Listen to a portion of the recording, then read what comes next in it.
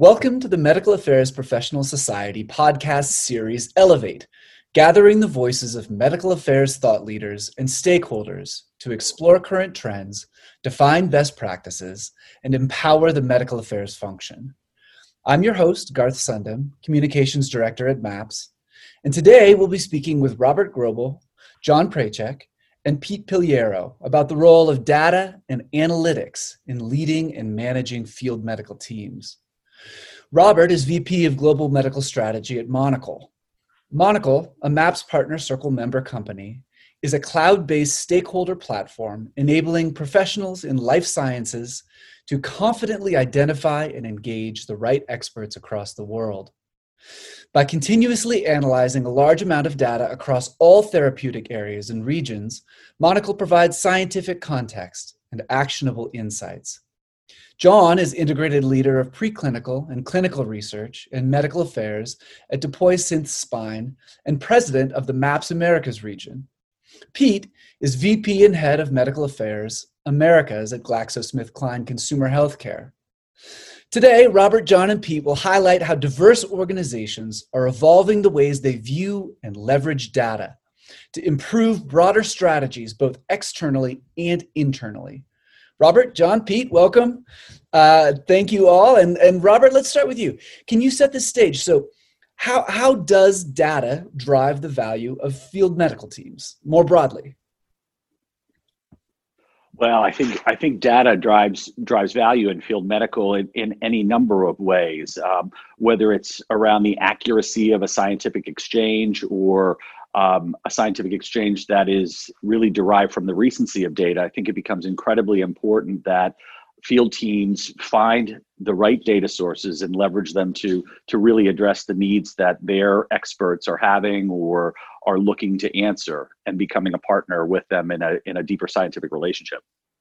Oh, that's interesting. So I was imagining that we would be talking about how data is used to sort of manage the efforts of field medical teams. But what you're saying is that individual field medical professionals also need data to have these scientific conversations with the people that they're engaging. So maybe we're talking about a bunch of different levels here. Well, I think there's so much data that's out there, and there's so many different applications of it. I think we could have conversations that go on for hours about how to use it in many ways, but it's, that's one example I think that becomes really important. Yeah, in fact, I think part of the challenge we all have is that there is so much data out there, both data that we can use or our medical affairs, including field medical professionals, can use in having a discussion with a key opinion leader, but also then on the other side of that, what is the data that we get, or the insights, it's just a type of data that we get from all of those discussions with KOLs. So yeah, lots of data sources we could probably talk about here today.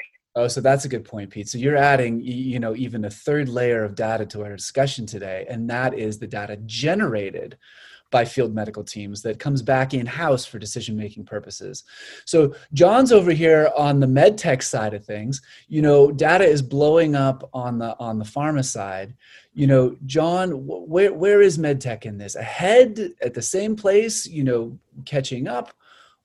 How is the exploding sources of data influencing field medical and med tech?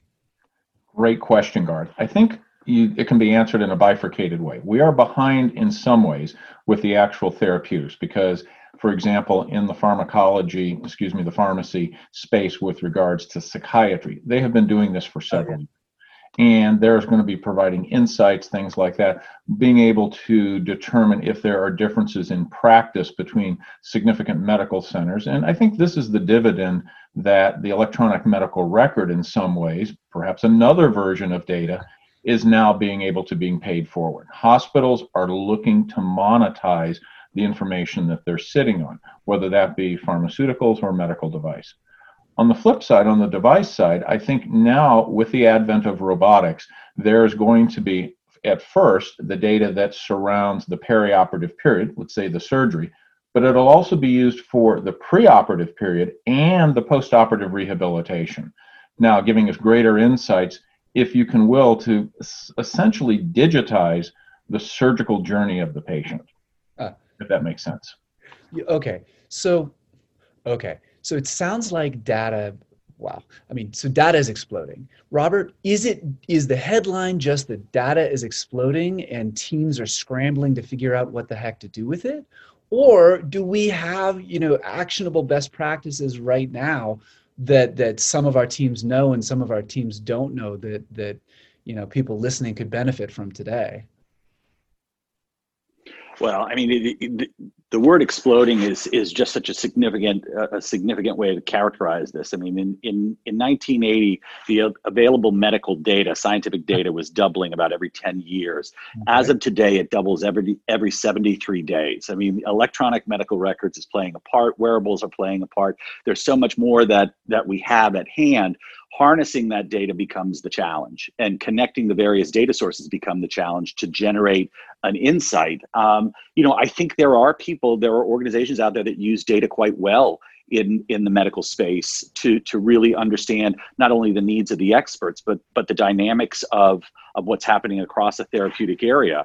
But I still think that there's a lot of change management that is going to be necessary in medical to really be able to consume and act on the vast amount of data that could drive activity, could drive insight. We're still, trying to get there. I mean, I think about, most recent conversations I've had about, expert data in particular. This is going to be a leverage point when you're trying to generate new relationships. When a company goes into a new therapeutic area, you really have to understand those experts within that TA so that you can engage in an initial relevant conversation about that person in particular. And that's change management also. I think there's a lot of opportunity though. Well, yeah, so sorry, Chris. That's an amazing statistic, Robert, on the doubling time. Kind of scary, actually.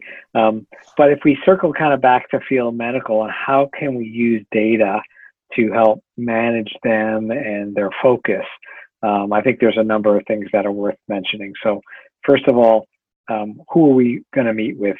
And really the area of KOL or expert mapping has also either exploded or certainly got more refined and sophisticated over the last, say, 3 to 5 years, such that I think field medical programs should be utilizing one of the possible sources of that information.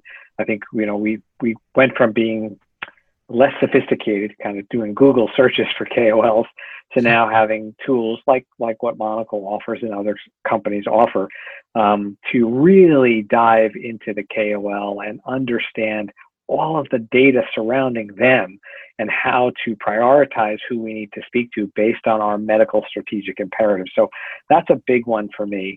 But I think there's other things like competitive intelligence. Most of the companies that we work for or at have competitive intelligence teams that are gathering data and information.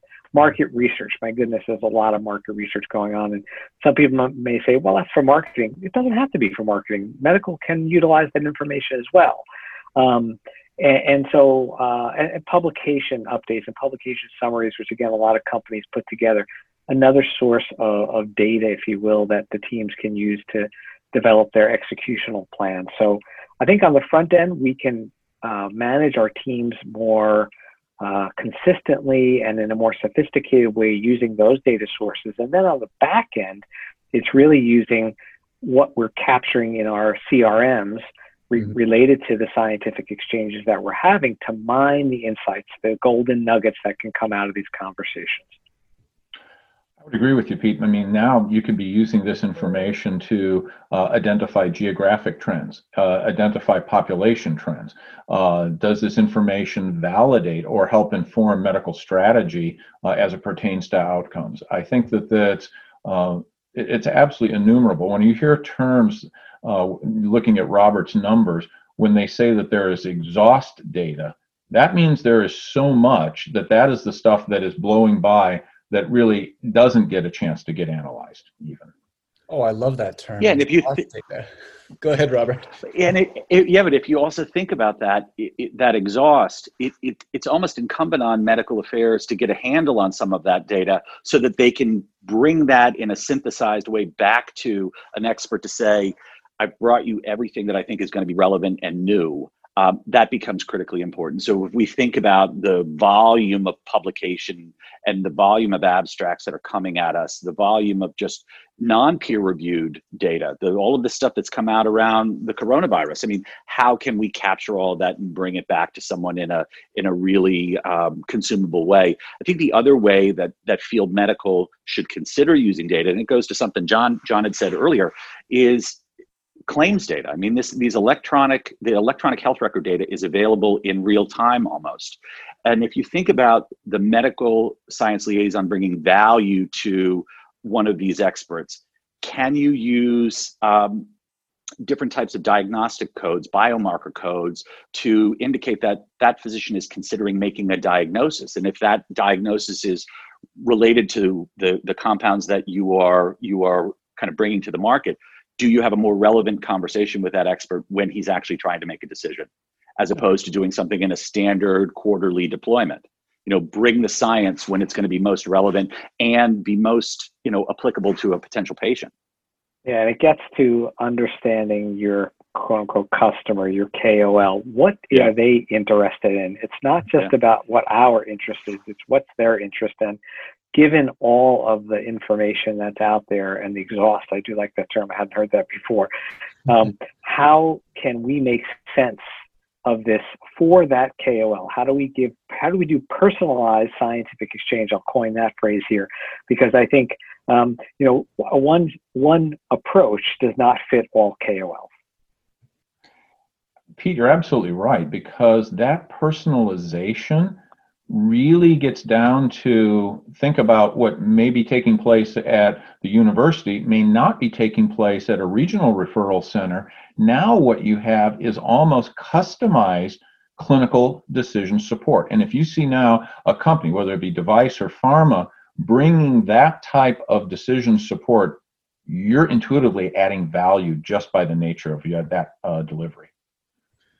Agree. Okay, so it sounds like it reminds me of the 90s, right? Everyone was building websites, and all of a sudden there was this explosion of website data, and we ended up with what is effectively a filter, which was Google. It can find you the website that you want to be at.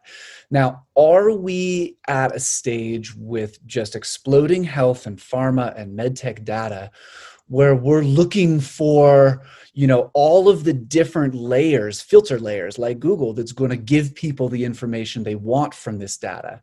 Is that where we're at right now? I don't think we're there yet, because I think this is still an opportunity to kind of reimagine how data connects together and what one filtered data set means when it's combined with another filtered data set. I mean, if we go back to kind of traditional ways of looking at this, and if we just focus on that profile data, organizations would use a certain set of key elements to say, oh, this is a rising star, or this is someone who's established, or this type of persona of an expert. And I think you can look at other levels of behavioral data now and really understand what makes an expert tick, what their focus becomes. But it's then also the data that the MSL brings in as way of insight, and can we combine that with, let's say, the information that comes in from your medical call center, and does one validate the other? And it's the additive power of multiple data sets, I think. Yeah, it's a great question, Garth. And I think that a number of organizations are trying to create these data lakes where you can put all of these different types of data in one place and make those connections, analyze it, and have a more impactful way of using the data, whether it be used externally with customers or internally for strategic purposes. Well, now that's interesting. So it sounds like there's a big push to centralize data, get everything in one place, and see how it synthesizes, and then bring insights out of that pool of data. Is that something that you three, Robert, Pete, and John would recommend as a best practice to listeners, to get all your data in one place and then figure out how to draw insights from it? I think it's certainly one approach. There are probably some other approaches, but again, I would say this is one of those things that's been a hot topic at a number of organizations I've been at over the last few years as a way to really utilize the data in the most effective way. Okay. I'd like to talk about, and I think Pete and Robert, you've had some really good insights, and your question is spot on, Garth, but there's going to be some headwinds, I think, as well. At the same time that I had heard the term exhaust data, I also heard that certain physicians and surgeons are not necessarily comfortable with their information now being pooled. And they are worried, and we saw this maybe when in just terms of traditional registries, that their data would be weaponized against them. Now, what do I mean by that? I mean, perhaps information about their practice would be used to the payers for steerage and things like that. So Pete has different outcomes than John, so therefore one of the major insurance companies will use that information for steerage purposes. So I think there's going to be some headwinds and tailwinds with the data rise that we're seeing, Garth. Okay. Well, you know what? I wish we had 15 hours instead of 16 minutes to explore this, but I think we need to leave it there for today. So thanks, Robert, Pete, and John for joining us today.